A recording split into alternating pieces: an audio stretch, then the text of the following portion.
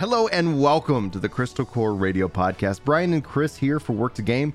Today, talking about Final Fantasy XIV crossovers and our big topic, should MMOs even exist on consoles at all? That's going to be what we're talking about today. Feel free to weigh in on the live show or in the video highlights and more of these various topics. Guys, this is, I think, very personal to us. We're obviously Final Fantasy XIV fans and players, and it runs on consoles. So I think if you've been following the channel for any period of time, I'll be interested to see if Chris has any other thoughts, but we have always heard these viewpoints. But beyond that, we're also hearing people wanting other MMOs to run on consoles, WoW on consoles, a New World on consoles, Guild Wars on consoles. So we're going to be bringing that up in terms of like, what do we think it's going to take? What is needed ultimately for that? But before we dive into that, our first topic we want to open up with is a topic we actually had wanting to discuss for a while is Final Fantasy XIV crossovers. There's a number of them we've already had in the world of Final Fantasy XIV. And being that we've had those, we also feel, I mean, at least me personally, it feels like we haven't had a big significant one, a new one. I would say probably a new one since the Rathalos event, unless I'm misremembering anything. Chris, like, am I, like, I know we had a couple come back, like the yeah, Yokai 15's Watch. come back. I mean, we've had Yokai twice. Garo's back right now. The 11 one came back. So they've been cycling back through. Mm-hmm. Obviously, Yorha and Rathalos made permanent additions to the game, so they just kind of chill. But we haven't had a true like sit down with the dev from the other game as the second half of the live letter and like let's go collab with them in a big, meaningful, profound way. In a while. Mm-hmm. There's been questions as recently as the most recent Q&A asking about Kingdom Hearts. There's been questions about crossovers, but there has not been a crossover or an announcement of such. It's always just that continued, we're interested, and that's it. I think Yoshi P talked about with Kingdom Hearts, like the it would be expensive because the mouse has got to get their cheese. Like $5 extra to your sub or something crazy. Like we would all have to pay more every month, probably for the rest of time. Yeah, to have a one-time crossover. And for anybody who's thinking like Soro, isn't he Final like Square? No, like no. Disney owns all of those characters. They own everything. Yeah, they sure do. They sure do. Speaking of you which, guys are just lucky they let you wear all the socks in the sock drawer. They own some of everything any of us have ever looked at or thought of. Yeah, so I was Thank you for this water, Disney. I really appreciate you letting me drink it for pushing it through the pipes. The dystopian Disney future. Disney, Amazon, Microsoft, probably going to be like pick a faction. Apple, right? Google. Oh yeah, I forgot about those two. So the United Nations of companies. Yeah. It's like they're gonna. Yeah, it's gonna be nuts. So outside of that, like when you brought up Yahora, I completely spaced on that because oh man, not to like sit here and like that's I think the weakest moment in Shadowbringers for me was the raid, not the mechanics. The fights I thought were fun. Oh, a blast! But I was like, man, I just don't think that landed. And so for me, I don't know why. Like I don't even associate that as even as a crossover. But I said Rathalos, and I was like, no, you're right. Like that would be considered a crossover, a permanent fixture. So Rathalos, there's we saw obviously with the PvP event recently return, which was great because we haven't seen that in a while, and the speculation is that's going to dip out, and I don't mind if they dip it out if it does return. I just wish we had a little bit more like, yeah, it will return in 2 years or in it returns every time we get a new PvP mode or whatever. Something. And it comes for a year. Yeah, so I'm glad that we saw that come back, but like in terms of like future like crossover events, I mean obviously 16 would be the most logical choice. Do you think? As the next one? Yeah. You're gonna pick a game that hasn't come out as the next most logical. Yeah, when 15 was coming out, that's when the 15. Oh, can't we just shout out something happened. like Project Triangle Square or Octopath Traveler or something? Isn't something like that just as reasonable? Something else that they can make a phone call? How cool would it be if they did a collab with Triangle Square? When you push /follow, you follow like right behind them. Well, like you could have minions and things like that, but you start to think about things that we haven't seen investment in, and you have the Verminion, right? Like you have that mini game. How interesting would it be if they were like, yeah, let's go ahead and build this strategy game, we're gonna take that and use your minions. If you beat all of Lords of Verminion, the last fight is delightful. It's a lot of work to get there, and it can be beaten. There are a number of minions that can beat it alone. I did it with Lesser Panda, but the moment I say that, usually in chat, people sound off with a bunch of minions, and I just spammed Lesser Panda till I won. I didn't win first try, but I did win like second or third. The minion that you get from beating the last Lords of Verminion PvE fight is one of the rarest minions in 14. Yeah. Not because it's hard, but because nobody is willing to play through 24 matches as Lords of Verminion. Oh, that's so it's funny. Like 4% of players. Just 4% of the 27 million. Of the 27 million. That's wild. Tactics Ogre, I think, would be like, there's a lot of within Square Enix that would just, I think, makes it easy. Obviously, I think Kingdom's Hearts is off the table. That'd be wild. So I definitely do not think we'll ever see a Kingdom's Hearts crossover in 14. But things like Tactics Ogre, Final Fantasy Tactics, we've already seen that similar, with the Ivalice. So they're like, there are these things, and if it is like outside Tactics Ogre, which isn't Final Fantasy branded, so I wouldn't consider like the Final Fantasy Tactics as a technical crossover, because it's kind of all encompassing of this theme park of Final Fantasy nostalgia. Tactics Ogre would be cool. Like that would be something pretty sweet. I think they're remaking that game, right, Zoila? Like, just sound off in chat, because I think that I've heard they're actually doing something with the Tactics Ogre series that got me excited, and I immediately forgot. I see also chat weighing in with Chrono Trigger. We already have Dragon Quest. We already have a Dragon Quest crossover. And I'd love to see them bring that back. What do you think? I Yokai Watch, when it came back, it got like upgraded as an event. So the other thing they could do is, like, say another Monster Hunter was coming out, they could come back and level that event up by like reinventing, especially with the ones that go away. So like Yokai Watch came back and there was like the original piece plus the new piece. Yeah. It wasn't just a recycle like the 15 event, where it was just a relaunch of the exact same event. So they could go ahead and bring some of those events back and kind of upgrade them or modernize them if that's appropriate for the franchise. Yeah, I think most likely a Square Enix title would be the next one. I would want, like, my two dream ones would be that they partner with Breath of the Wild 2 or that they partner with World of Warcraft. Yeah, doing a Nintendo crossover would be sweet. Because there is a nostalgic history. Like, when you think about Final Fantasy, at least for me, for the first part of it, it was all Nintendo. And then we've already seen them do various different things with Nintendo, where they're launching like Octopath Traveler and things like that. So if they were to bring in some Zelda into Final Fantasy, I would love to know, chat. Like, would you guys want to see that kind of crossover? And would you be any kind of concern? I mean, again, when we talk about it, it doesn't have to be so dramatic as like bringing the two worlds together. But imagine having like a Link, kind of glamour, right?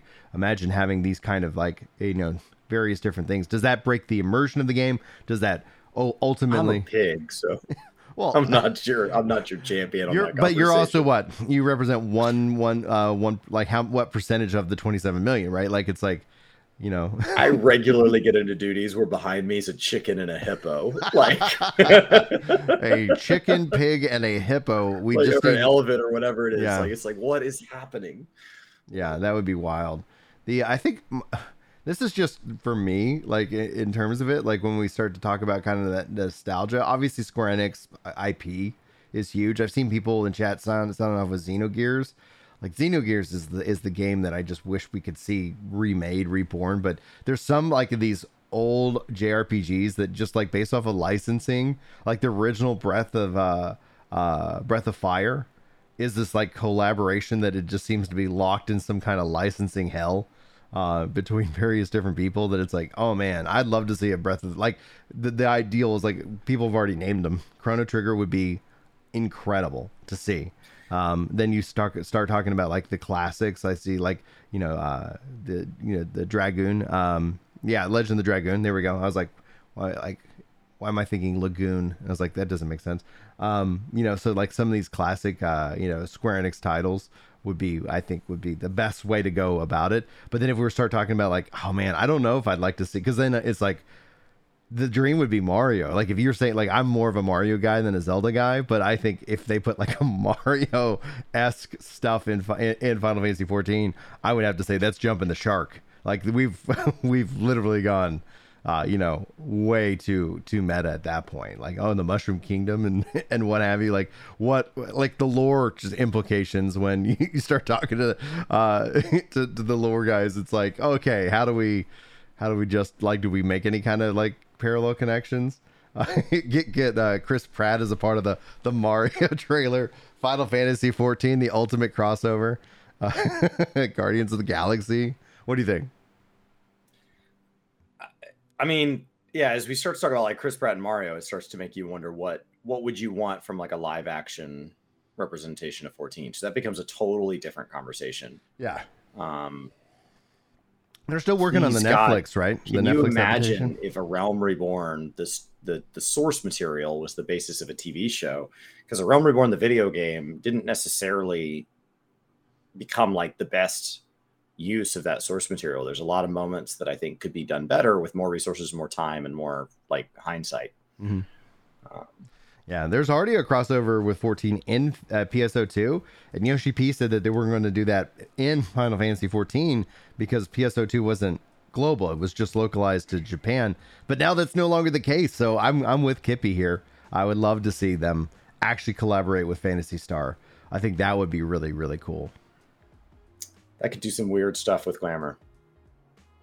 That game takes glamour. Don't worry. You think Vieira can't wear hats? They'll let you put a mask on a character whose like nose sticks out of the mask. Like they do not care. You can put whatever you want on that character. Whatever you want. Whatever you want. Like, but it doesn't look good. That's fine. We did not check for conflicts. Just equip it. It's totally fine. I don't know. Square Enix made the Guardian of the Galaxy game. Yeah, but that was the Montreal studio, which is the part that they sold off. No, that's been purchased by Embracer. So they no longer have access to. That was what, Deus Ex, Guardians of the Galaxy. There's a bunch of non-14 stuff. Yeah. All right. So to take the topic kind of to the next level, but focusing in it within Final Fantasy, I think I've seen a lot of people in chat, and I echo this. Would love to see a deeper connection with other Final Fantasy games. As a part of the whole, like Endwalker, very heavily influenced by Final Fantasy IV, and that story, especially even in the post-story, patches. I've seen 9 and 10 brought up. I know you're a big 10 guy, and I know we've had some underwater stuff, but no Blitzball. Like, do you think that there could be still more influence that they could bring into the world of Final Fantasy 14 from 10, or is there another also Final Fantasy that you feel like, from a source material perspective, you'd like to see them draw down from? I mean, anytime we don't bring up Blitzball in this conversation is a mistake. So, like, let's just get that all the way out of the way, because that question gets asked every 9 to 12 months of Yoshi P. And because we always get new players, we've had like 6 or 7 people in chat this week that were over on Twitch while we're streaming, come in and say they're just getting started in the game, or they're thinking about getting started in the game. By the time they leave, they're like, I'm installing now. And so like we've had a lot of new faces in here. That's been absolutely awesome. Sometime in the next 6 to 9 months, those people, that's going to be the first time they've ever heard Blitzball could come to 14, which will be exciting, and then followed by disappointment. Because the answer is no. The answer is no. But outside of that, I really liked the way that Ishgard Restoration made Diadem its own thing. And I really like that like Deep Dungeon gets to be its own thing. Lords of Verminion gets to be its own thing. Like I like when something can go just break the way that system works in the rest of the game. Mm-hmm. So I think that if you're going to bring something in from another Final Fantasy game, of course we can continue making references to the bosses and the various lore and races and places and things like that. But I also just really like, as we start talking about like limited action type systems going into Criterion and all this, like I would love more references to the way all that stuff works. Like it still feels like a huge just baseline disservice that Phoenix Downs are not more useful unilaterally across the game. Yeah. I completely agree. I would love to make them stackable at a minimum. And because especially with content like Deep Dungeon coming up, Phoenix Downs end up kind of having but put a long cooldown on them. Like you could make them so much more inventory friendly. You get one. I had my one Phoenix Down in my inventory for 3 or 4 years. I've probably only used half a dozen of them in the whole time in the game because I always hold on to it because it's my one. Yeah, exactly. I would love to see more connections brought in with 9. We have some stuff already with 8. We've got, Gunbreaker, very heavily influenced, I feel like 8 by its core design. But personally speaking, I think 9, and check and correct me if I'm just not remembering, but I don't feel like 9 actually has a bigger influence, right? Like when we start talking about going to, like, maybe assuming we're going to Meracidia, like Zoila feels like 10 would be a good fit for Meracidia. 9 could as well. Like you could kind of bring in the mist. You could kind of like do some various different things with that area. What do you think? If we spend more time in Ilsabard and we get a rebuilding in Ilsabard, we could bring in stuff tied to 7. Mm-hmm. There could very much be like Mako reactor type vibes up in Ilsabard. Like, so yeah, I think as we start to look out at 7.0 and the references it's going to make, I think there's a ton of options. Plus it's amazing that Amazon Game Studios is over there in the East in the New World. So how crazy would that be? How insane would that be? Like y'all thought Sony was buying us. It's been Amazon the whole time, and we seeded this idea like way back when we launched this game, and the New World ends up being literal New World. Like, hey, welcome to Eternum. Like how pissed would so many people be? Like we were in chat, like in Discord yesterday. I'm not going to call them out because, like, no judgment. You don't have to play New World if you don't want to. But the statement was, "I'll never play New World." Like, okay, like in my opinion, you're missing out. But that mindset, all of a sudden, it's like I would be tickled. I would be so bemused by that aspect.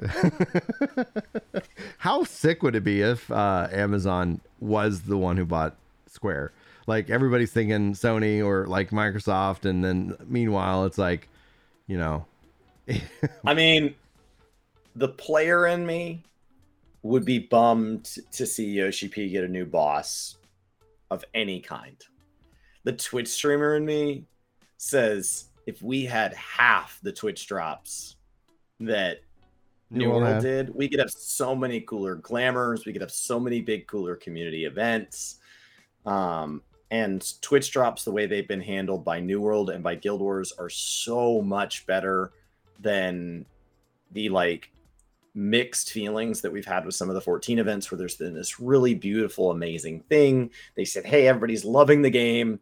We're going to bring back a mount that was not even available in some regions. And all you have to do is support creators that you love and you get this mount. And then it just becomes this pain point. Yeah. And then we're going to let some players go off and get to play this game. And like for others, it just becomes this pain point. And so like the scalability of the Square Enix community team hasn't matched how rapidly the community's grown. And so what the community team does is amazing. And it's a love letter to us, and it's passionate. And anytime I've had the chance to interact with anybody that either works direct for the community team or works for any of the companies that they hire to help them put these events on, it has been nothing but a pleasant experience. I've been invited to all of them, and I assume everybody who has the same feeling.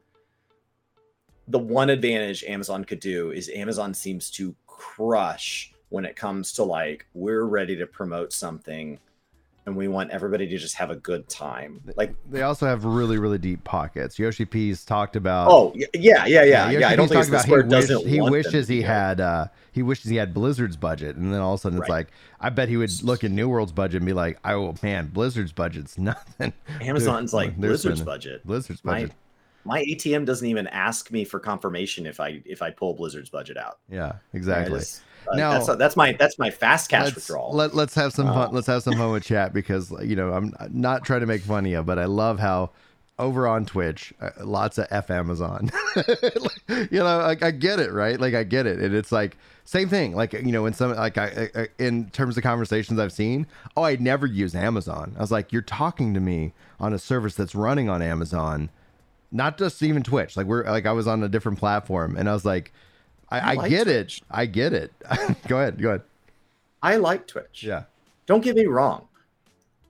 Every 48 hours, I get pinged with some reason that Twitch is going to be in another lawsuit or is having to pull back from hurting some group of people. And that sucks. It does. And YouTubers love to make videos about like, what the hell's happening over on Twitch? And it's like, okay, because YouTube doesn't have any of these issues either. You have you have YouTubers that have like assaulted people and like cars on fire, and like there's crazy stuff happening anytime you get this many effectively independent contractors getting paid by a big company. But behind the scenes, like as a user, Twitch recommendations has been amazing. The idea that I don't have to sort a directory from top to bottom and I can find people who, this is somebody who people that watch the same people you watch, like, oh, wow, I watch 5 streamers. People who watch those 5 streamers also watch this 6th streamer. That's really great. Like, that's just legitimately great. And they rolled it out like a while ago, and now it's the default. When I go into a directory, recommended is the default. And if you want to know why a directory is like, normally only 5,000 people watch this game and there's 50,000 people, you have to manually sort by largest to try to find like, oh, there's a live letter going on. Mm-hmm. And so you have to manually make that happen unless you already follow those really big channels. I think they're doing great. I think there have been some snafus, like with the 70-30 stuff. It would have been nicer, in my opinion, to say, hey, we can't do 70-30 for these big top ones because it costs us too much. And we can't roll everybody to 70-30 because of the cost of hosting. Mm-hmm. But what we can do is we can say, we're going to do 70-30 on everybody's first $10,000. And all of these little, like all of the smaller creators, us and smaller, who are like, I would love to have a new microphone. Yeah. That makes this wild difference. Oh yeah. And like 10,000 versus 100,000, like tens of thousands of dollars makes no difference in the budget of Critical Role. It just can't make a dent in what they put on.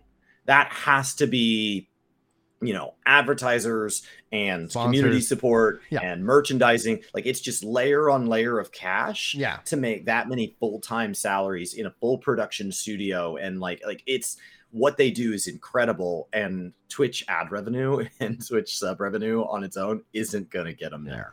The best way, on this subject, as my voice decides to fail me, excuse me.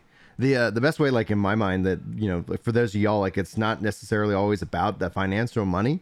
One of the best ways that, like, if y'all are thinking about to support us is lurking on the stream. Like, the higher that number in terms of concurrent goes, that opens up Chris to like more opportunities to bring on sponsors, and that ends up covering a lot of kind of that gap that we're just, because Twitch isn't going to go to this 70-30 for like the first 10K, which would be a game changer. We're not even at those kind of numbers, but just note that for those of y'all here, like if you're on Twitch, sound off with Lurk Force like Mr. Kaboom just did.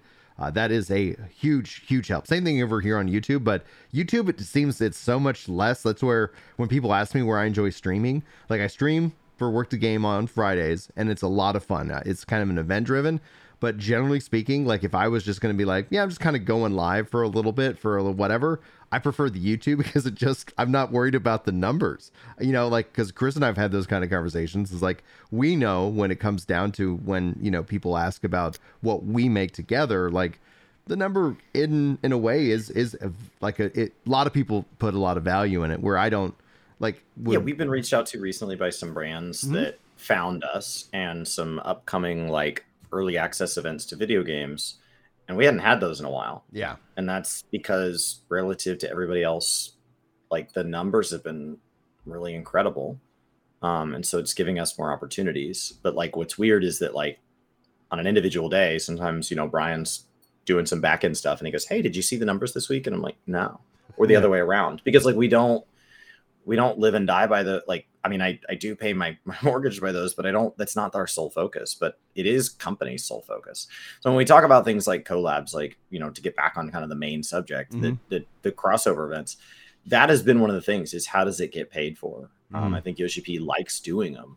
It's how does it get paid for? And I think like Monster Hunter timing it with a release and That's why I'd love to makes see, sense. and maybe crossovers don't have to just mean crossovers. Maybe this subject should have been broader, and it should have been, what would we love to see from the next Twitch drop campaign, or the next Fat Black Chocobo campaign, or the next, these different things they've done. The veteran rewards stop at a certain point. At this point, it feels weird that they stop after like a year, considering the game has been out so much longer than a year. It's not like we're like, oh, well, it should be 9 years. And it's like, but it's tricky though. We've seen the backlash actually happen in World of Warcraft, where they'll like, sub 6 months and you're gonna get this mount, and then it's like, oh, your next content drop is not even like 7 months, and then around that same time you're gonna be like, sub for another 6 months for this mount, and you end up having these big gaps. And Yoshi P originally, like, there was a kind of campaign that they did that with one specific mount, the kind of Falcon mount, the Falcon, and I was like, this is really cool, I like that. And then it never came back, and I always was wondering, I was like, did they get some kind of negative feedback on that? Did they end up feeling like it added a little extra, like, but it was actually pretty easy to get. It wasn't like sub for 6 months, it was sub for a month and play or something like that. And it was like, okay, cool, like during this period. And that's what they were talking about, replacing the veteran rewards, and then we never saw that ever come back again. And so I honestly don't know what's going on. Let's see here. And then Mac says, crossovers, can't wait for another Alliance near raids. I never want them to do that again with the raids, with the Alliance raid series. Like, I legitimately was like, meh. You had to do 90 days of subscription anytime between July of 2017 and September of 2017. You had to obtain. So it was a pretty big ask. But then they've also brought it back through one of the irregular Tombstone events. Oh, cool.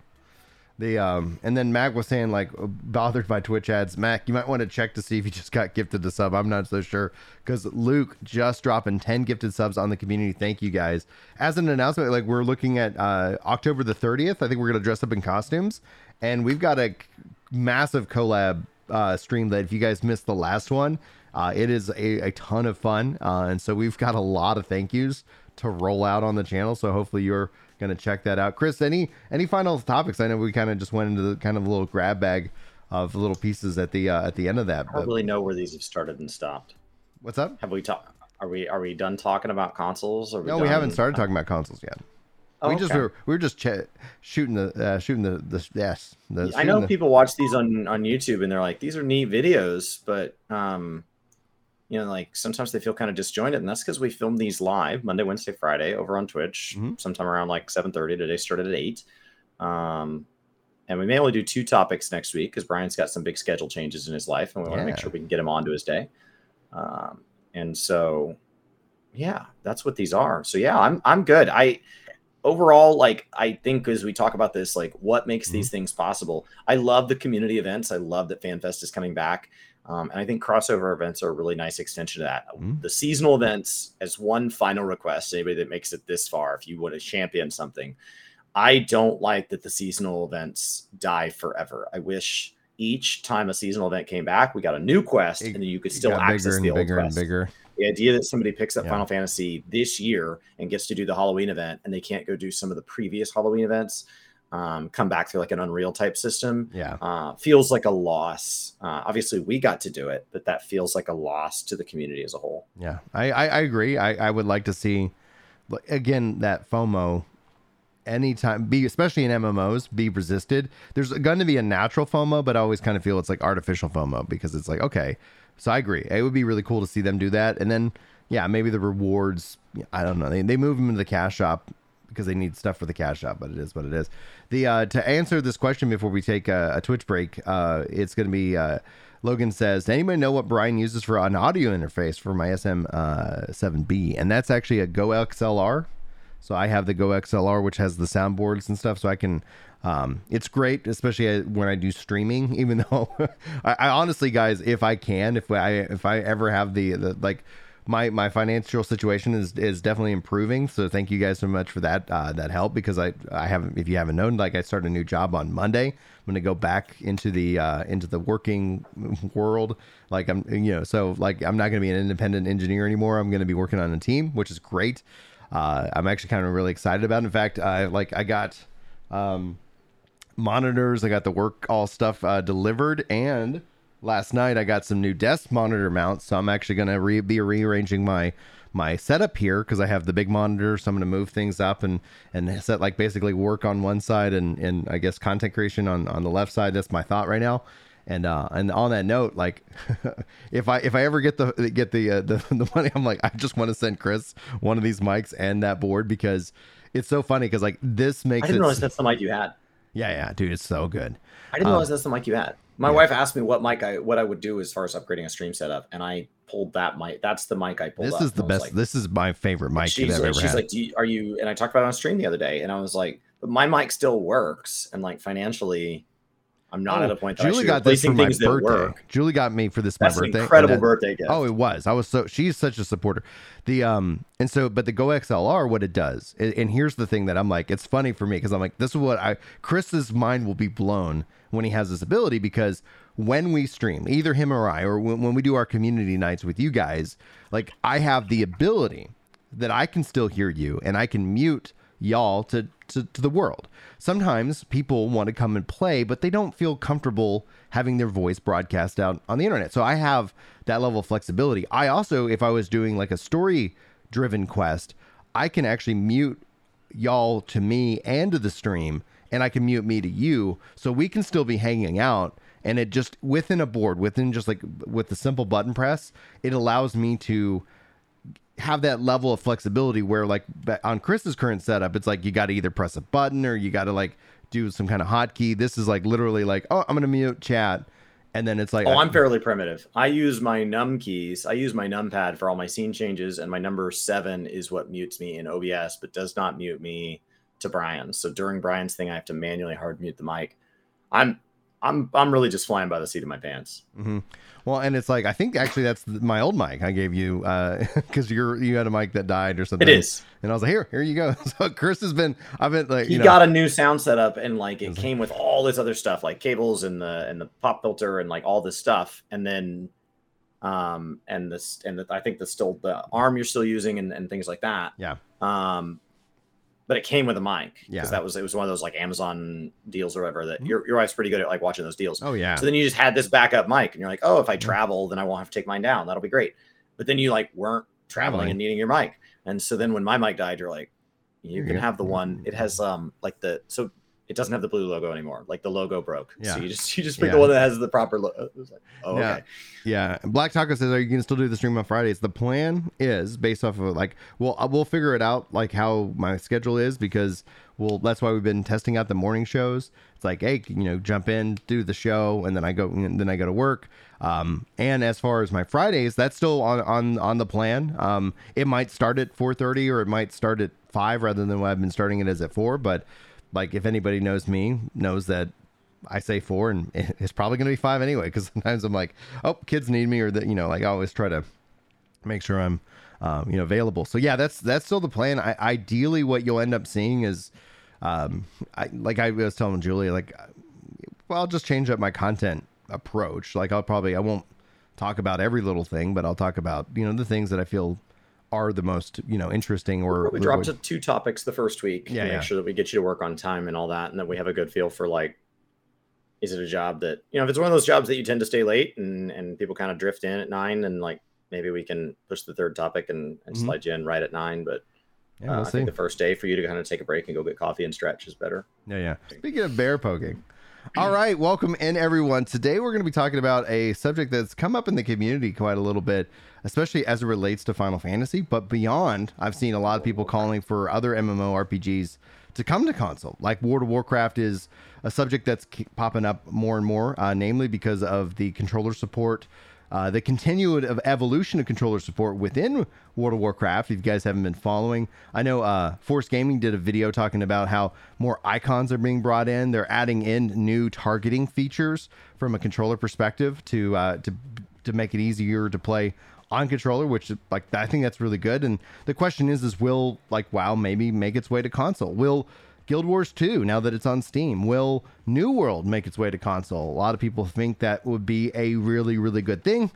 A lot of people think that MMOs are being held back by their console support. Clearly, I think Final Fantasy XIV benefits greatly from having it on console. I think it benefits greatly from supporting controllers, but I'm obviously very, very biased. Chris, we were kind of talking about this a little bit in the pre-show about specs, consoles, and the like. Do you think that MMOs are benefiting more from consoles, or are they struggling more because of consoles? What do you think? Yeah, we got to talk a lot about it on the pre-show. Now that we go live over on Twitch Monday through Friday, 7:30 a.m. That's been really great, and we collab with Brian Monday, Wednesday, Friday of that. So I think we're supposed to self-promo that more often. The first thing I think you noted was that it is two different things. Controller support and console support are two different things. They get grouped in a lot. But Final Fantasy XIV, for a lot of years out of the gate and early on in our channel, I was a PlayStation 3 player when I started with a Bluetooth keyboard and mouse. And Brian, the controller guide guy, is a PC player. As a matter of fact, I play on consoles on Wednesday nights with my brothers, and we play with some college friends and those college friends' brothers. And so it's just a whole bunch of guys, and Brian's wife. And Brian doesn't always make it. And I think a piece of that is that, like, it's, maybe the game we're playing isn't always it. And he's a busy guy, but also, like, I think it's easier to get you to join me on something that's on your PC. You want a controller, you want to put the keyboard down, but I think you really enjoy your PC setup a great deal, even though you and I do have consoles, because there are experiences that are unique to that. But I think it's two different things. I think, should a game be on console and should a game have controller support? They get grouped under the same thumbnail and the same title, but they are two different conversations. Yeah. In terms of controller support, it's a challenge, right? Like, we look at breaking it outside of MMOs. Like, there's games that just feel better in terms of keyboard and mouse. Like, I think MMOs personally feel better on controller, but like, when you start talking about real-time strategy, like, they've tried a lot of, and honestly, I would continue to encourage them to try and support those on controller. But in terms of competitive or even in first-person shooters, there's always that argument, like, hey, like, this performs better, or somebody who's skilled performs better in one input form or another. And so, yeah, like, I believe in player choice and options for that. So it's like, I would always advocate that, yeah, like, if you can make it work, like, yeah, have it as an option, because accessibility, I think, is important for a lot of players. And we have that. I've seen those comments, people who really enjoy the controller guides, not because necessarily like they wouldn't choose keyboard and mouse if they had the option, but some of them don't. Some of them literally physically do not have the option, and controllers give them that structure. So you're right. Like, those are two completely, like, separate, pieces of conversation. Obviously, if it is on console, controller support is kind of paired with that, because it wasn't until recently that consoles actually also started supporting keyboard and mouse. PlayStation 3, PlayStation 4, PlayStation literally leading the charge, like, for keyboard and mouse support, because I think Microsoft, for at least a little while, was hung up on trying to dissociate themselves from a PC, at least in the 360 era, which would be kind of in line with the they had little keyboards you could, like, attach to your controller back at the 360 days. They still have them now. I don't know if they make them anymore, but yeah, but you could get those on the 360, and so you could respond to people, but then you, like, couldn't play with keyboard and mouse, which I think a lot of that was to protect Halo. I think a shooter is a format that the keyboard and mouse players just dominate controller, and then when the controller player gets their one kill to every 10 times they were killed, they're like, oh, it's the auto aim, the auto aim. Like, unless the auto aim is just going to play the game for me, like, it's just, especially with guns that kick, things like snipers and stuff like that, it just, the mouse is just an advantage. Now, I have spent hundreds, if not thousands, of hours with a controller, and so if I pick up a new shooter today, I prefer to play with controller, but, like, that's just because that's where my practice is. And so I think they had to differentiate there. If it's not going to be some, like, inherent advantage, something like a turn-based MMORPG, who cares? Who cares? Anything they want to do. They want to play with foot pedals. They want to play with a Wii controller. I don't care. Like, as long as they can clear the content, we're good. And I think when you have a 2.5 second global, that's not a big deal. So yeah, control scheme seems like anything with a big enough studio to support it should support as many control schemes as possible. I don't think it's fair to ask an indie dev who's making their first game and they're just supporting keyboard and mouse, like, well, how come you don't support these 16 different controller interfaces? Like, I'm just excited to be able to publish the game. Like, I don't, like, I don't think it's so. I do think as soon as there's resources, controller support should be there. And it's weird that games like World of Warcraft, or even more odd that games like Guild Wars, where there is an inherent, like, it's basically a 12 button game plus movement. Mm-hmm. Why is that not already on controller? Yeah. Steam support helps out a lot. So I play New World on controller. New World's another good example of a game that I think would be perfect if it had native controller support.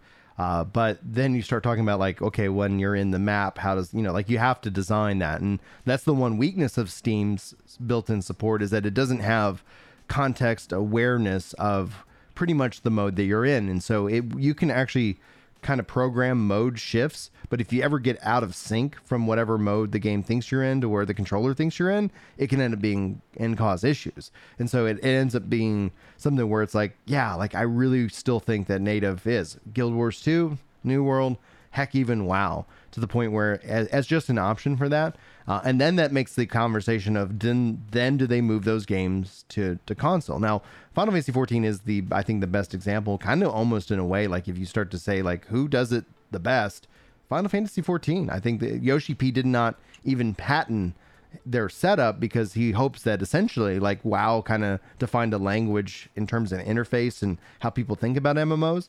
It would be really cool to see Final Fantasy 14 define that kind of as, like, oh, they're the ones who are kind of leading the charge, and everybody else is kind of learning from them and being able to adopt those kind of inputs. And so I would love to see, even if it wasn't, like, and an action game is a little bit different, in terms of, like, because ESO supports controller, but for that of something like WoW or Guild Wars or yes, that would be so much beneficial. And then the question is, do you then spend the time and effort on porting it? And I think a lot of people get hung up on specs when it comes to consoles, and I think that's the incorrect direction. I think there's actually a bigger concern about console support that has nothing to do with specs. But what do you think, Chris? I mean, I think when PlayStation introduces a new console, all they do is talk about specs. And so, like, we've been trained by the consoles that specs are king, and that's the reason to upgrade consoles. Mm-hmm. It's all about feature, never about benefit. It's all feature, feature, feature. And the closest to a benefit they get is third-party exclusives. They don't talk about what they're doing to make games possible now. That, like, it's all about features and exclusives. And so, that's been conditioned into us. We were trained to think that way. Typically, consoles fall above the minimum PC spec. So when I see people saying that consoles are holding the game back, they are most often a PC player that has been in a fortunate position these days. And it's not even just money, to have also just even been given the opportunity to acquire a good PC. I run my streaming rig on an NVIDIA 3080, and it's amazing. Mm-hmm. There are a lot of people that don't have a graphics card that's that new. And one day mine will be that graphics card. They're like, oh my God, you're on a 3080. That thing's ancient, because I'm going to run this thing for a while. And so when we talk about, like, if they would drop PS4 support in Final Fantasy 14, the game would move forward. The minimum spec, the minimum what they can expect from the PCs is oftentimes lower. It's oftentimes lower across the board. So I think that it's not the single biggest determinant in, like, what they do, because MMORPGs in particular, which is the games we most often talk about, are meant to be as widely appealing as possible. They are asking, okay, I have 100 features I want to put in the game. How close to 100 can I get if this game runs on a microwave? Like, that's their goal. They want to invite the most people possible. And they're like, well, sir, get us down to 50. Okay, what if I get you up to a Samsung fridge? We could support 85. I think 85 is plenty. Let's roll with the Samsung fridge. Mm-hmm. Like, I think that's the goal. And so when people are like, well, they should drop PS4 support, especially if anybody's saying that because they assume that PS4 players can just move to PS5, like, they can just go pick one up because A, they're not cheap, and B, you got there, you finally saved up that amount of money and you got to the store and they didn't have them. Like, I don't think that's a fair argument. So I do think they should be on consoles, and I don't think consoles are what's holding this particular genre back. I think if you're talking about, there are games that like the visuals are a bigger part of it, and then you have to ask like, well, how commercially viable is it to up the spec to the point where, like, of course consoles are not supported, because also the minimum PC spec's incredible. Mm-hmm. So when it comes down to that, like when it comes to the specs themselves, I think the thing that frustrates me is that it's not like you drop PS4 that the game immediately gets better.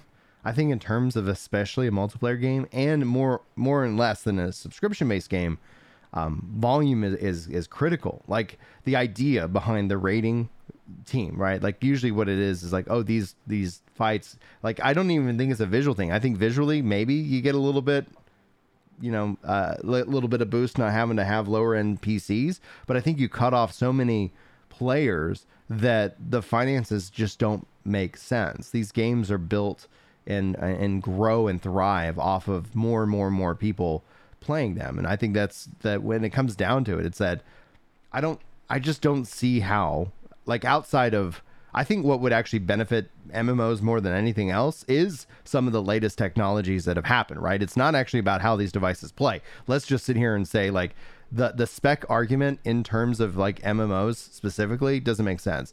Cloud computing, cloud, like AI, these kind of things and these kind of technologies, I think will be what help differentiate MMOs over the next, or here in around 10 years, when you start seeing these new modern MMOs kind of built with these kind of systems and ideas behind them, and how you then play them and engage with them is going to be something that will be interesting. I think consoles should be supported, but if people were worried about that, let's say the Switch, right? Let's say, should Final Fantasy XIV come to Switch? Immediately, a lot of people go, no, because Switch is the specs, and you're gonna have 14 would have to sacrifice things for that. Counter argument is like, no, Switch runs games on the cloud and in an online only game already. Right. You have internet. Like, why not just have somebody with a bad internet connection in Savage is not getting a clear. Right. It's not like, oh, but I have a 3090. I have a 3090. Who cares? Your internet sucks. You lose internet connectivity. Right. Nothing matters. I had a really good computer. This is one of the things that, like, again, specs wise, I couldn't clear Titan back in the day, back in ARR. I was like, man, what's going on? Well, it turns out there was a problem on my motherboard, and my network connection was messing up. And I did not know this until I got into the Titan fight, and I couldn't clear it. Because I was like, wait a minute, I have really good internet in this house. And then I went and checked, and then on my PC, the internet was just it was messed up. And then I go check every other device in the house that's on the internet. It's like, no, this has got a clear connection, low ping, and etc. What's going on? It turns out I needed to get a part replaced, and I did, and I was able to clear Titan. So it's like online has a massive impact, and that's where it's like, I think that MMOs, the more people you can get in, that is going to be better. And even if, let's say, that person, clearly PS3 was a struggle, right? That's where I think the argument comes in. But I think that discounts how much more powerful the PS4 was compared to the 3. And also how dropped a bunch of PCs at the same time they dropped PS3. Oh, PCs were like, people like PS3 is holding it back. They raised the spec across. They raised the PC spec, and when it passed PS3 got pushed out. Exactly. So it's like the PC was actually the lower spec machine than the PS3, and it's and still today the PC is still the lowered spec. Yeah, you used to be able to run this game on an unbaked potato. Now it has to be a baked potato plugged into an alarm clock. So it's come a long way. And our draw distances and our textures and all of that are better for it. You really feel it in some of the up close cutscenes and some of the older stuff. But even then, you clear the final cutscene of Endwalker max spec. It's not in the ballpark of what's being done in some of these other games. Yeah, and then when it's on the ballpark of what Ashes of Creation can show in an alpha. There are just prettier games than 14 from a graphic fidelity standpoint. How many pixels can they put on the screen, and how many ways can they calculate light and reflections and textures and but I mean, I personally don't think MMORPGs as a genre, graphics is the defining trait for me. Like, it's a cool thing, and like New World is beautiful, but like I like WoW, and WoW is super cartoony. If there was a Borderlands MMO tomorrow, all cell shaded, that'd be fine. That'd be fine. Like it's not a game type that I play for beauty to get lost in. It's cool that it has it, but that's a feature just like anything else. I would rather it have a rewarding crafting system than better graphics if that's a weird board meeting that they're in. Like, well, we have a weird choice here to make. It's like, I would rather, like, MMOs for me are just like, they're systems. They're systems. And I would rather the systems be balanced and well thought out and well supported than them have like some graphics and visual effects artists that are just dominating the industry. Yeah. I think it's at this point in MMOs when we start to talk about that, and this topic itself, is that I think MMOs that don't have a console strategy, or at least a ability to stream to a console, and Steam, you can count Steam Deck in that kind of fold now as kind of what I would say as a hybrid, because you build it for PC. It's a PC. It just happens to also be a console, as opposed to something where it's like, I need to publish through Microsoft or Sony, which is what I think is actually kind of the biggest detriment and the biggest challenge with consoles, is that Yoshi P, from an update perspective, has to get that update to the console manufacturer so that it gets certified, and that it gets rolled out, on PlayStation. And the more that you add to that, that actually kind of slows down. That could have an impact on that process for making sure that updates go out on time to everybody. The other option is that you end up having kind of a console play space and a PC play space like ESO does. And my biggest complaint about ESO is that I can't, at a minimum, like if you don't want to support cross play, which I think is a real critical component to multiplayer games, especially now, if you don't want to support that feature, not having cross save is a detriment, I think, to you. The ability to take your character and play in the different sandboxes, I think, is an absolute must. But when I start looking at things like Blue Protocol and Ashes and Pantheon and in the future, I think ultimately you're going to sit here and struggle, because imagine if you and your team or your friends, somebody's on PlayStation, someone's on PC, someone's on, whatever. If you are like, hey, let's go play this new MMO, and it's like, wait a minute, like I can't afford a $3,000 machine or a $5,000 machine. Like, let's talk about that as just like a cost of gaming privilege, as opposed to like my $500 console. Like, cool, I'm in, I can afford that. That I just plug into the TV. And that I just There's plug no into the peripherals, TV. really. But it's the same kind of thing. Like if any looter shooter wants to compete against Destiny 2, they have to have crossplay, cross save baked in. Otherwise, guess what people are going to just do? They'll go back to playing Destiny after like trying it out for a week and realize like, well, it's more fun playing with my friends. Like, it's more fun being able to play with the people that I want to play with, and not have to sit here and try to coordinate hardware. No one's sitting here like, hey, Chris is like, Brian, you want to play this mobile game with me? Like, it's on an iPhone. I actually have an iPhone, but it's like, oh, but I only have an Android. Well, I guess we can't play together. Like, that future is not a thing. That's just not going to be how it is. And so if they're not coming up with kind of a console cross-play, cross-save kind of strategy, I think those games are going to struggle right out the gate. I mean, cross-play, cross-save varies by genre what that means. And so, like, when I play Call of Duty, I don't want to play with PC players. It's not fun because inevitably there's going to be somebody that either is just incredible with a mouse and keyboard or is using an aimbot, because I can just tell you that I literally like walked out past a doorway and got popped in the head 6 times in a row instantly, didn't even see them. And like, that's just not fun. I don't mind having it as an option. The only concern there is then if like it starts to be, you have to wait 10 minutes for a match. If you have it disabled, then it's not an option anymore. So that's the only concern, is there's like a slippery slope concern. But like, when we go into like custom lobbies and stuff, we have some friends that play on PC, and we've done crossplay because like, I know they're not like, at that point, it's not a big deal because they're not using an aimbot. And so that's going to vary by genre, but in the MMORPG space, there absolutely should be crossplay, cross-save across the board. At a minimum, cross-save. Mm-hmm. The only exception is if they cannot police a platform the same way they do the others. If you have ever seen Diablo 3 on the Switch and you go look at like the top players, they have like 16 gems equipped to every single slot. And it's like that. But how do you do that, Chris? You can't even equip that many gems. Yeah, that's a really good freaking question. Like, it's blatant. Because it supports offline play, the moment, and if Final Fantasy 14 supported offline play on the Switch, yeah, then all of a sudden you're letting somebody take that off into their private dev environment and do whatever they want, and then remerge it with everybody else's crap. Yeah, and we had that problem back in PSO days. PSO, when it launched on consoles, had an offline mode and an online mode. People would take it offline, break it to all hell, and then go online, and it was just like, yep, that's a hacker, you know, and you would know it because it's like, oh, they're curing me and I'm dying. You know, it's like they flipped the sign, baby, and that's how people would try to PvP and things like that. So no, I'm with you 100% in that, and that's where it's like back to your Call of Duty kind of, you know, complaint. Like for me, like I'll play on console or PC, and like it doesn't bother me. Like I'll do what I do. But in terms of that's where it's like I'm saying, like, even if it's cross play does not make sense for competition terms, cross save is so critical, because the thing is that you should have the ability to do is like, oh, I want to play here today, or I want to play here today. You're not having to start all over. You're not having to start fresh. And that's what a lot of, I think, when you see games that don't have that kind of philosophy, it means that we're just going to migrate back to whoever does support that comfort and that design. So like in terms of Final Fantasy, like I do wish that it would come to Xbox, and we're still waiting. Phil says, Yoshi P, like all the words say like they want this to happen, but Microsoft nothing in the way. Yeah, nothing in the way. Microsoft hasn't cut either a big enough check or whatever it ends up being. They both want to see this ultimately happen.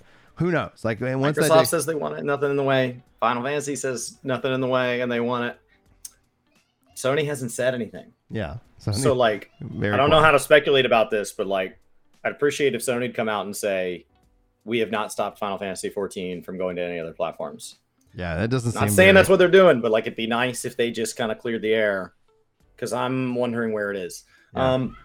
So the last piece of this is add-ons. So the last piece of this is the only thing that consoles do is they do restrict the ability to modify the game. And so when you look at like the life that games have had that have allowed add-ons, you look at Minecraft, you look at Grand Theft Auto, you look at any of the Bethesda product, mods have extended the life of those games beyond their amount of support that they can roll out.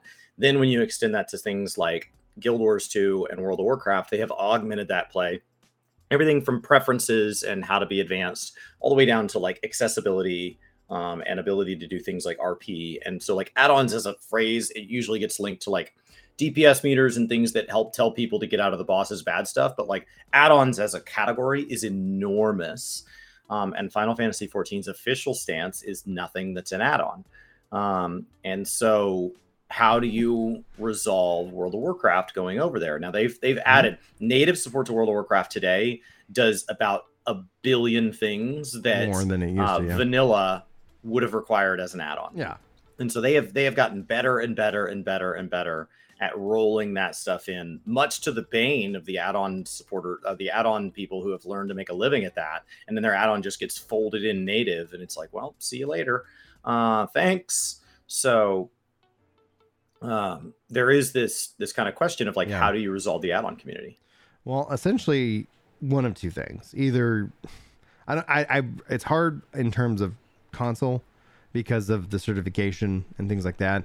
I think essentially you either kind of go Yoshi P's stance and saying we don't support it, but you start to learn from it, right? Like you use it as these are the features that PC clearly has.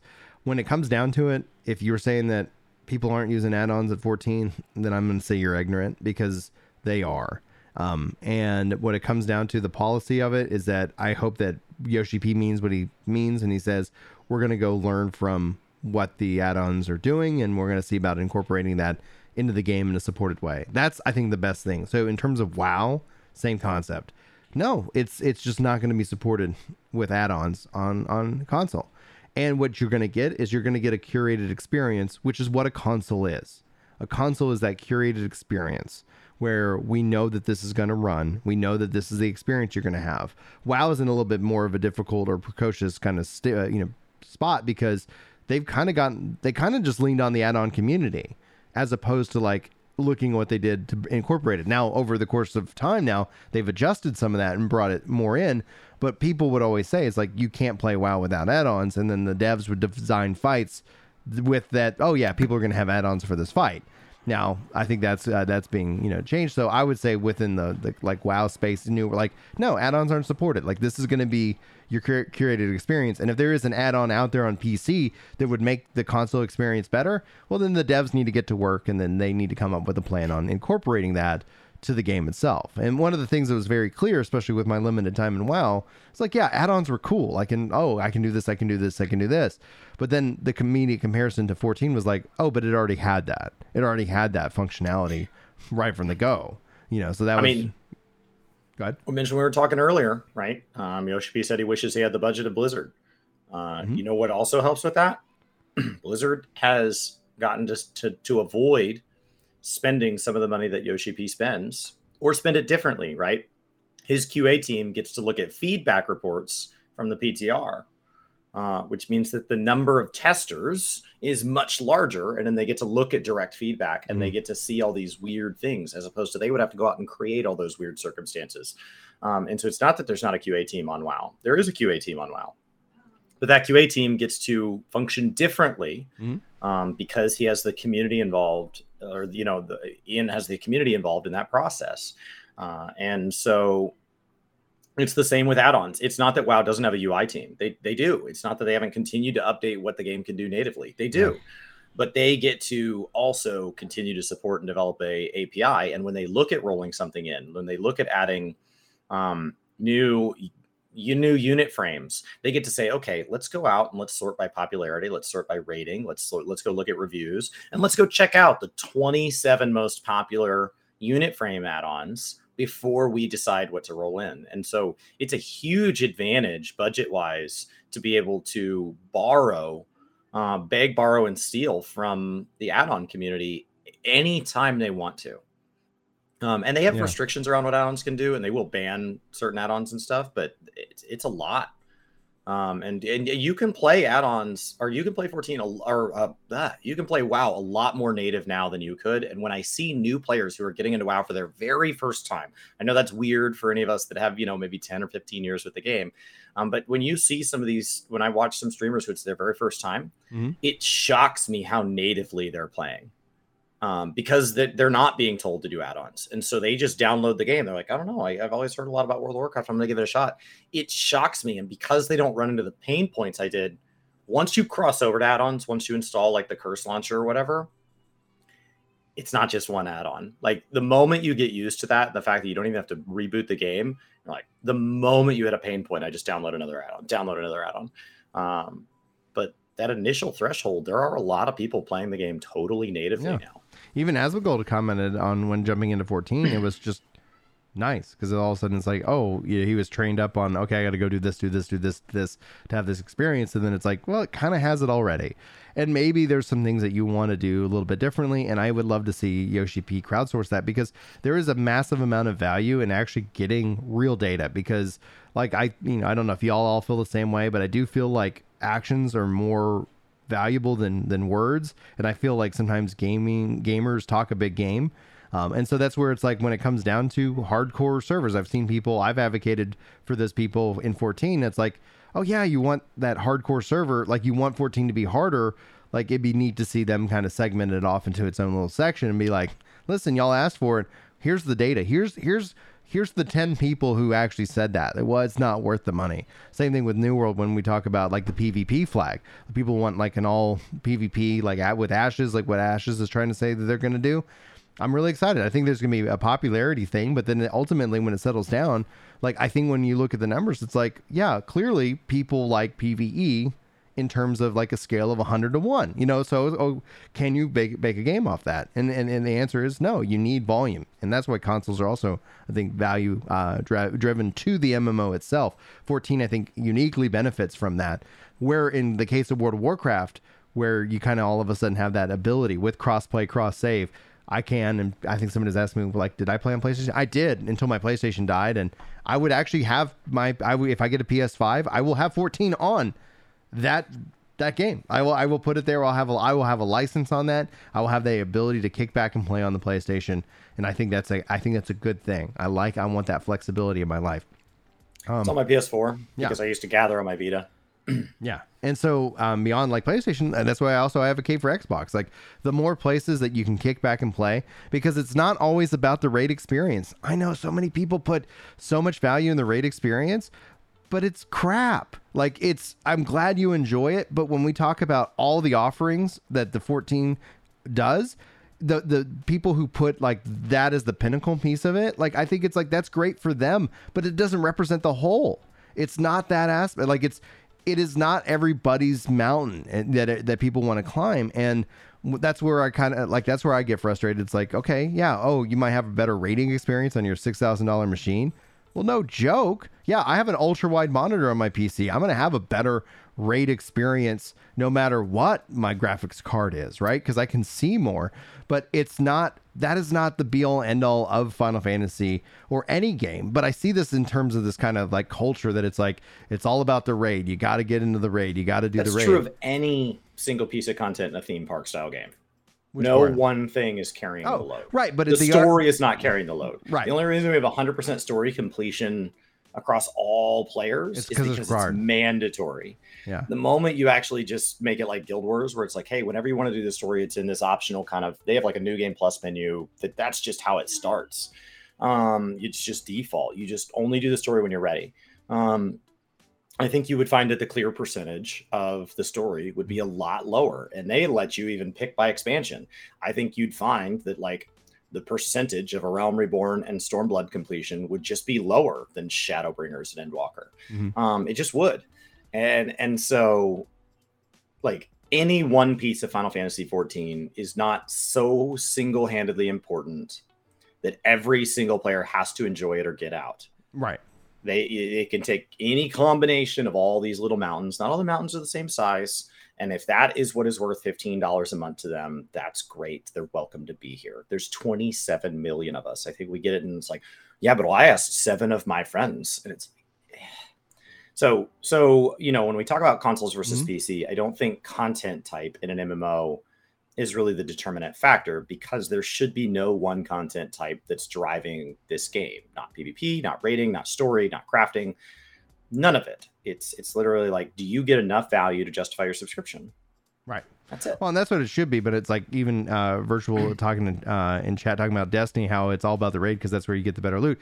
But that's also where you get the better loot in 14. And that's where I think the system in and of itself breaks down. The counter argument that I hear, which I don't agree with, is that you don't need better loot if you're not doing the raid. And it's like, there's still the want to have, like, can I get the best stats, on my character? Because it does benefit me in other areas, right? When we start talking about Criterion, when we start talking about just generally playing it, having that additional power and being locked away behind what changes in your life today if your item level, what's your item level right now? 6, 10? It's 6, like 6, 11, 12, 15, some between that. What changes if your item level is now 628 or 630? You output more power.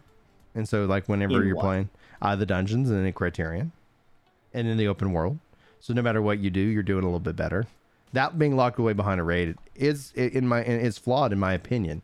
And when games do that, I can't get behind it. There should always be avenues to get that level, because what does it hurt? Does it hurt the raiders that I get the same power level by going a different route? No, it does not.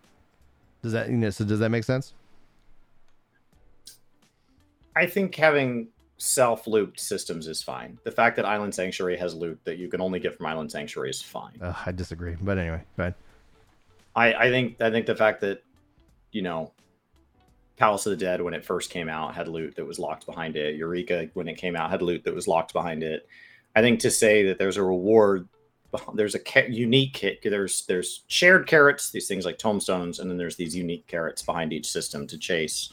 I think that's totally fine. In terms of look, I can agree with you. And raid specifically, people want that challenge, but they want the challenge that's tuned to them. And so week 1, you go in with this really low item level. And then as you progress through the weeks, your item level rises, which allows raiders who are in groups that maybe make a little bit more mistakes or maybe have a little bit worse comp to progress through the fights a little bit cleaner each week as their total average item level increases. That's really important in games like World of Warcraft, where there's a lot more than 4 fights, because if you're working on fight 8 and every week you're clearing the first 7, you're getting a lot of loot. And so your average item level is kind of slowly pumping up.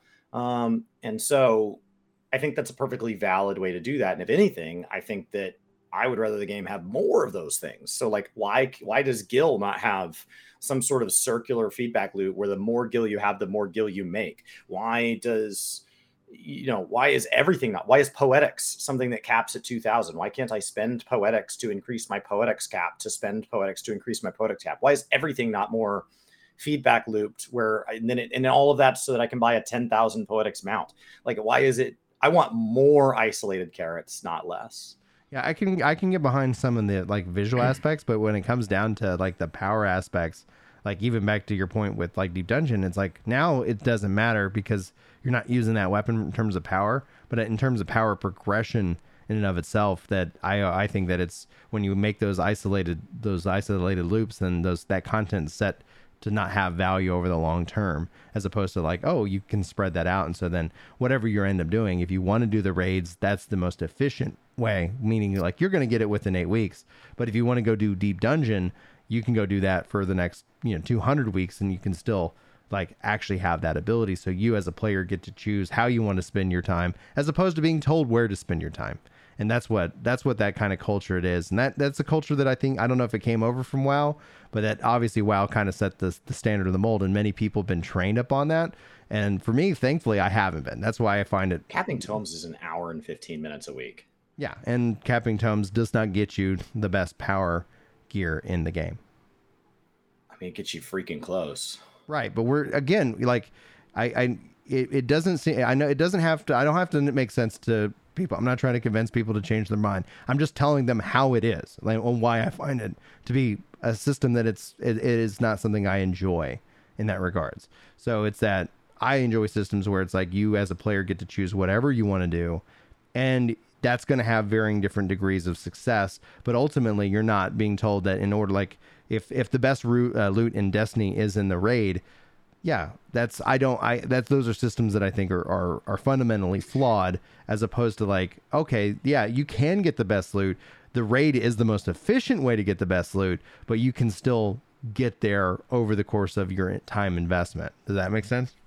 You still get there in 14. We have an 8-month raid cycle. Yeah. And in that time, we have the patch that the raid was associated with. Mm-hmm. We have its half patch. Yeah. We have the Alliance raid, which allows you to upgrade your dome gear, and then which you could also be upgrading through the hunt system, which requires you just follow a train of 150 people. Mm-hmm. And then we have its half patch. And now we are going to be getting these Criterion dungeons, and we have no idea what they're going to do to the power That's where curve. What that would be really cool to see. It already has the thing you have. You just don't get it as quickly as them. No, it does not. It has two pathways.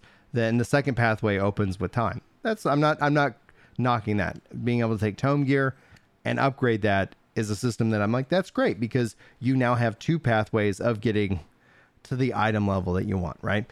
I'm hoping Criterion ends up adding in a third pathway. What I'm asking is that why can't crafted gear also get there over time? It doesn't have to happen right away. Like I said, it doesn't need to be you can, but you cannot upgrade crafted gear to the highest. It's still a step down. It gets you to the raid.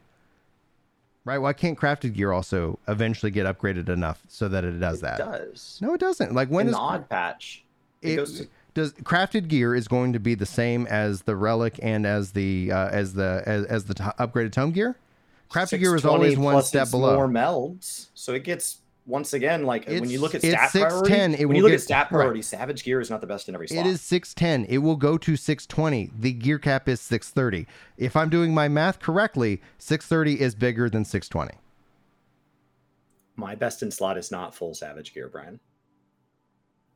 There are slots that I want the 620 in because of stat priority, because they don't do a good job reflecting the way Materia is that priority. Best in slot gear not because the item level, because the item level, the little number in the top, the eye level is an arbitrary rough power scale they put on it and is not actually representative of what it means to my class. Okay, so that's still actually a 620 piece might be like a 631 for a warrior because of just how well stat allocated it is. But it's not. It's still a 620 piece, and this is a conversation. That's another deeper conversation about why can't Materia actually increase the item level of the gear, because that is what we're talking about. We're talking about that item level. Now, in terms of best of slot, okay, great. I agree with you. In fact, we see that with crafted gear, right? Some of the crafted gear for crafting is actually better, even though it's lower power level. But we're talking about overall, why can't a crafted piece of gear for the battle side of it that will be upgraded to 620, why can't that also at some point down the road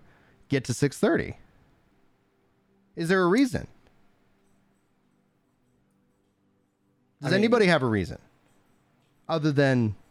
I think you just don't like vertical progression systems at that point, because it's always a matter of time. Like you say, you like gearing up in the 6.5 patch. That's something that you regularly say because it's the longest patch cycle. Yeah. So you feel you get the most best bang for your investment. buck. Yeah. But at the beginning of the next expansion, they hand us 9,000 coffers worth of armor. So technically that all gets tossed in the trash during the expansion. You just get to throw the coffers onto your alts. But like a main who chose to say 6.5 is the patch I ignore, they would have all of their stuff just handed to them through the MSQ. Right. And then when the update rolls out, you can just use Poetics and you're going to be ready to rock and roll. So being capped on Poetics going to the expansion is like the best thing you can do. Go through a couple quests. The first time you get to a dungeon, if you feel like you're under geared, go spend your Poetics on Augmented for the slots that are lowest.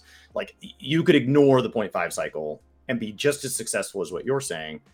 So vertical progression systems sounds like it's your point of frustration. It's not Savage. It's the idea that gear expires and the idea that there is always a need to climb to the top of the mountain. And when I get there, either A, it's really steep at the top, but then it's all going to just get moved anyway. So I would agree that horizontal is better than vertical, like 9 times out of 10 for sure. But in terms of what I'm arguing is that, and I see Carrie saying to encourage that people engage with the newest content. Like, I'm not saying that it can't be time gated. Like, that's what I'm saying. Like, right now, when it comes down to it, like, especially when you start to look at the end, it's like, I'm talking about why can't there be more and more pathways to that theoretical item level cap? You know, right now it's 630. We know that's going to go up, but we'll just keep with the 630 in mindset. Imagine that being the highest item level that you could reach right now.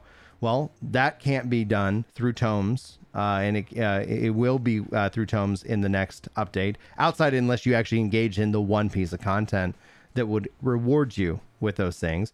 So, but ultimately, in the next update, 0.3, then tome gear is going to be more easily actually brought into that level before then, it goes up again. But why can't then, even maybe with the tomes, like even 8 weeks after 0.3 and the point, whatever, couldn't we see them continue to offer that? I think it discourages time gating is the whole reason. Time gating is the whole reason. I understand time gating. I'm saying pathways though. Like there's no time gating behind that. The crafted gear cannot also then become that additional to reach that same power cap that the tomes and the raid. And who knows with the criterion, like all of a sudden we start, you start having multiple pathways. It gives the player base more options in how they choose to engage with the content rather than being told that this is the content, whether that you want to incentivize people to do the content or not. Like it is in what it is. And so like, I think I hopefully made my point clear. I don't, again, need people to convert to my way of thought. I look at that. I go, I think it's a missed opportunity. I think you can have both horizontal and vertical progression within these games and actually have them function in a much more holistic way, as opposed to like, and this is the same kind of complaint with Destiny, same kind of complaint with those kind of games. It's like, okay, well, that's the thing, and that's the thing. Destiny and WoW get a little weirder because loot doesn't all function identically. Right. In 14, it's a very flat system. Correct. Like there's only so many pieces, and they all are just reallocations of stats. You don't have anything that like fundamentally changes the way your class plays, fundamentally changes the behavior. You don't have anything that like gives me an extra fell cleave per inner release. There is nothing like that that modifies the way I play. I don't know that, like, to use it in open world stuff, the difference between 620 and 630 is non-existent. Things like hunts, things like tribal dailies, it's non-existent. And in dungeons, I'm already getting my Troya time with, I'm at 614 or something right now, so I'm not that much higher than you, because I have no Savage loot equipped. And my Troya time can already be down, like, with a wipe. I think our Troya time's down at like 14 minutes. Yeah. And so we're already lightning fast, considering I did one the other day with just a random duty finder group, and it was like 26 minutes. So like already, like, player quality is the bigger determinant. And the act of pentamelding and the act of crafted gear is pretty lackluster. So saying like we should create the ability to like pentameld again 8 weeks in, I think I just don't think that sounds fun to me. So that's fine. The and is the difference between 20 and 30 significant? For some people it is. And it's, again, like, would it make a difference to me? No, I again, just being able to play and go and have that, experience. Like, for some people, not being able to get 630 gear could be significant. It wouldn't be a problem. I don't see how it would break the overall experience. But again, like I said, to each his own. Not trying to convert y'all, but like, that's something that I think would be really cool to see them take another pass at. And again, it can still, time gating, I understand why it exists. We were talking about it earlier this week in terms of, like, a lot of people talking about, like, oh, but it's not, you'll still get to the end goal. And it's like, okay, we're all going to run a race, and then we're going to limit ourselves to 1 mile a week of this race. And after 8 weeks, we're going to send Chris back to the start of the race. And he's still limited to that 1 mile a week. He will never be caught up until eventually everybody kind of hits that wall. And that does not seem fair in terms of its design. And there's, like, people are welcome to discount that, but it's like, that's the system in terms of. I was caught up. I think I should be able to run at 1.5 miles per week until I get to my prog point. And then if you had to, like, oh, now you could do 2 miles per week. Like, it's like, just ultimately, like, we're not talking about removing walls. We're just talking about, like, wait a minute, you've done this. It's like, what's ultimately being, hurt by that. And that's essentially kind of the example that I think I gave a couple of people in the comments. It's like, okay, like, I understand where you're coming from, but here's the reality. Like, we are putting a physical limiter on you, and you did that limit, and then we're asking you to do it again, and you're now forever behind everybody else. And the other example you gave, I think was a really good one, was imagine then if they could set a different item level requirement for healer as opposed to everybody else. Like, oh, we see that you switched to healer, you're now back in 610 because that's your new starting point. And this kind of all is, in my mind, ties into exactly what we're talking about here. But now all of a sudden it's like, yeah, we know you can do the fight. We know you can clear it in 610, but there's still that kind of natural humanity when it comes to the gear number. Like, people put a lot of points into that gear score, as opposed to, like, do they even have the skill to do it? Who knows? Like, all of this is made better by improving player skill. Yeah. We are not doing a good enough job telling people when they're appropriately using their mitigation. We are not doing a good enough job telling them how much avoidable damage they're taking. There are a lot of things that an after action PvP style report would fix here, because a lot of the reasons people don't want to be healers this tier, based on the people who have told me they heal and they don't like it, or people who say they would never heal because of this, is that what we are asking of healers is to clean up mistakes that other people are making and not improving at. But I have to wonder if the people making the mistakes are even aware of just how many mistakes they're making, because we have made any form of mistake feedback documentation against the terms of service. Yeah. Oh my goodness, yes. So I know we've, like, wildly drifted subjects here, but like, that's a whole other point of frustration, that, like, we're sitting here arguing over 610 versus 620 versus 630, but none of that matters if you are getting clipped by things and you are messing up your rotation and you are not using the utility tools provided to you. Mm-hmm. Yeah, if player skill is always going to be what, in my mind, should win out. I've made that argument even in terms of PvP gear scaling. Help me get better then. Yeah. Oh yeah, that's the biggest. I admittedly suck. I'm telling you to help me get better. Teach me, please. Teach me. Now, David says the problem with multiple pathways is that you have to actually be careful because if you make some pathways required, like he's heard WoW is, and I agree, but the pathway is required. Like, if you want to get to that pathway, like, that is, like, it's not required that you do all these things, but it's like, in order to get the thing, you have to do this one thing. But in WoW, where you have to go I have to do A to do B to do C, like, I definitely agree. I advocate against that all the time. That's where I get frustrated with Phantasy Star, like Online 2, the new Genesis, is like, progression is heavily tied into, you got to log in, you got to go do these things, and you got to do these things, and then we're going to just kill your experience, and then you just got to come back tomorrow and do it again. It's like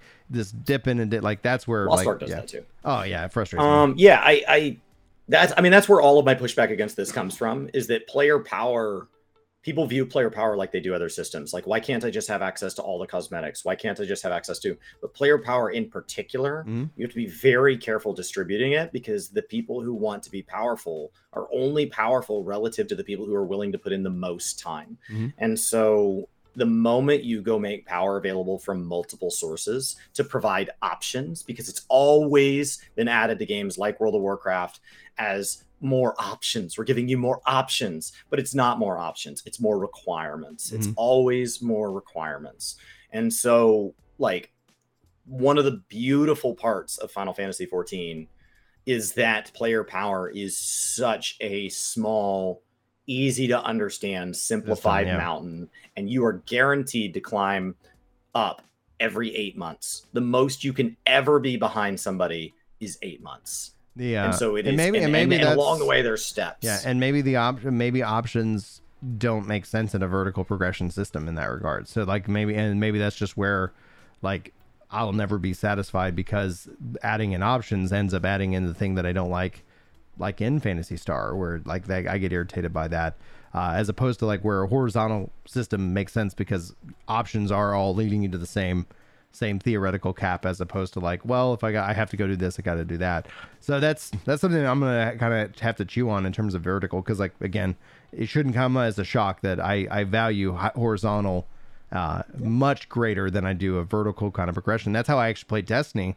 I always talk about when I invest in Destiny, I invest in the horizontal content and not the vertical, because every year in Destiny, every expansion, everybody gets brought up to the same level. Like, it's like, you don't have to do anything. Everything gets leveled up. You can choose to invest in it pre-expansion, but literally the next day the expansion goes live and everybody gets brought up. So it's like, that's why I was like, I always spend my time on horizontal. That's why I spend my time in 14 on horizontal, like leveling up my characters, my classes, and things like that. So it's like, there's that clear bias that I bring. 1,000 likes to get him to try a horizontal game, guys. We're going to get him to EVE Online. We're going to get him into Guild Wars. We're going to get him into these lateral games. I like those. I haven't actually played EVE, but maybe we'll do that. They have a maximum depth, and then everything is just maximum depth over and over and over. Yeah.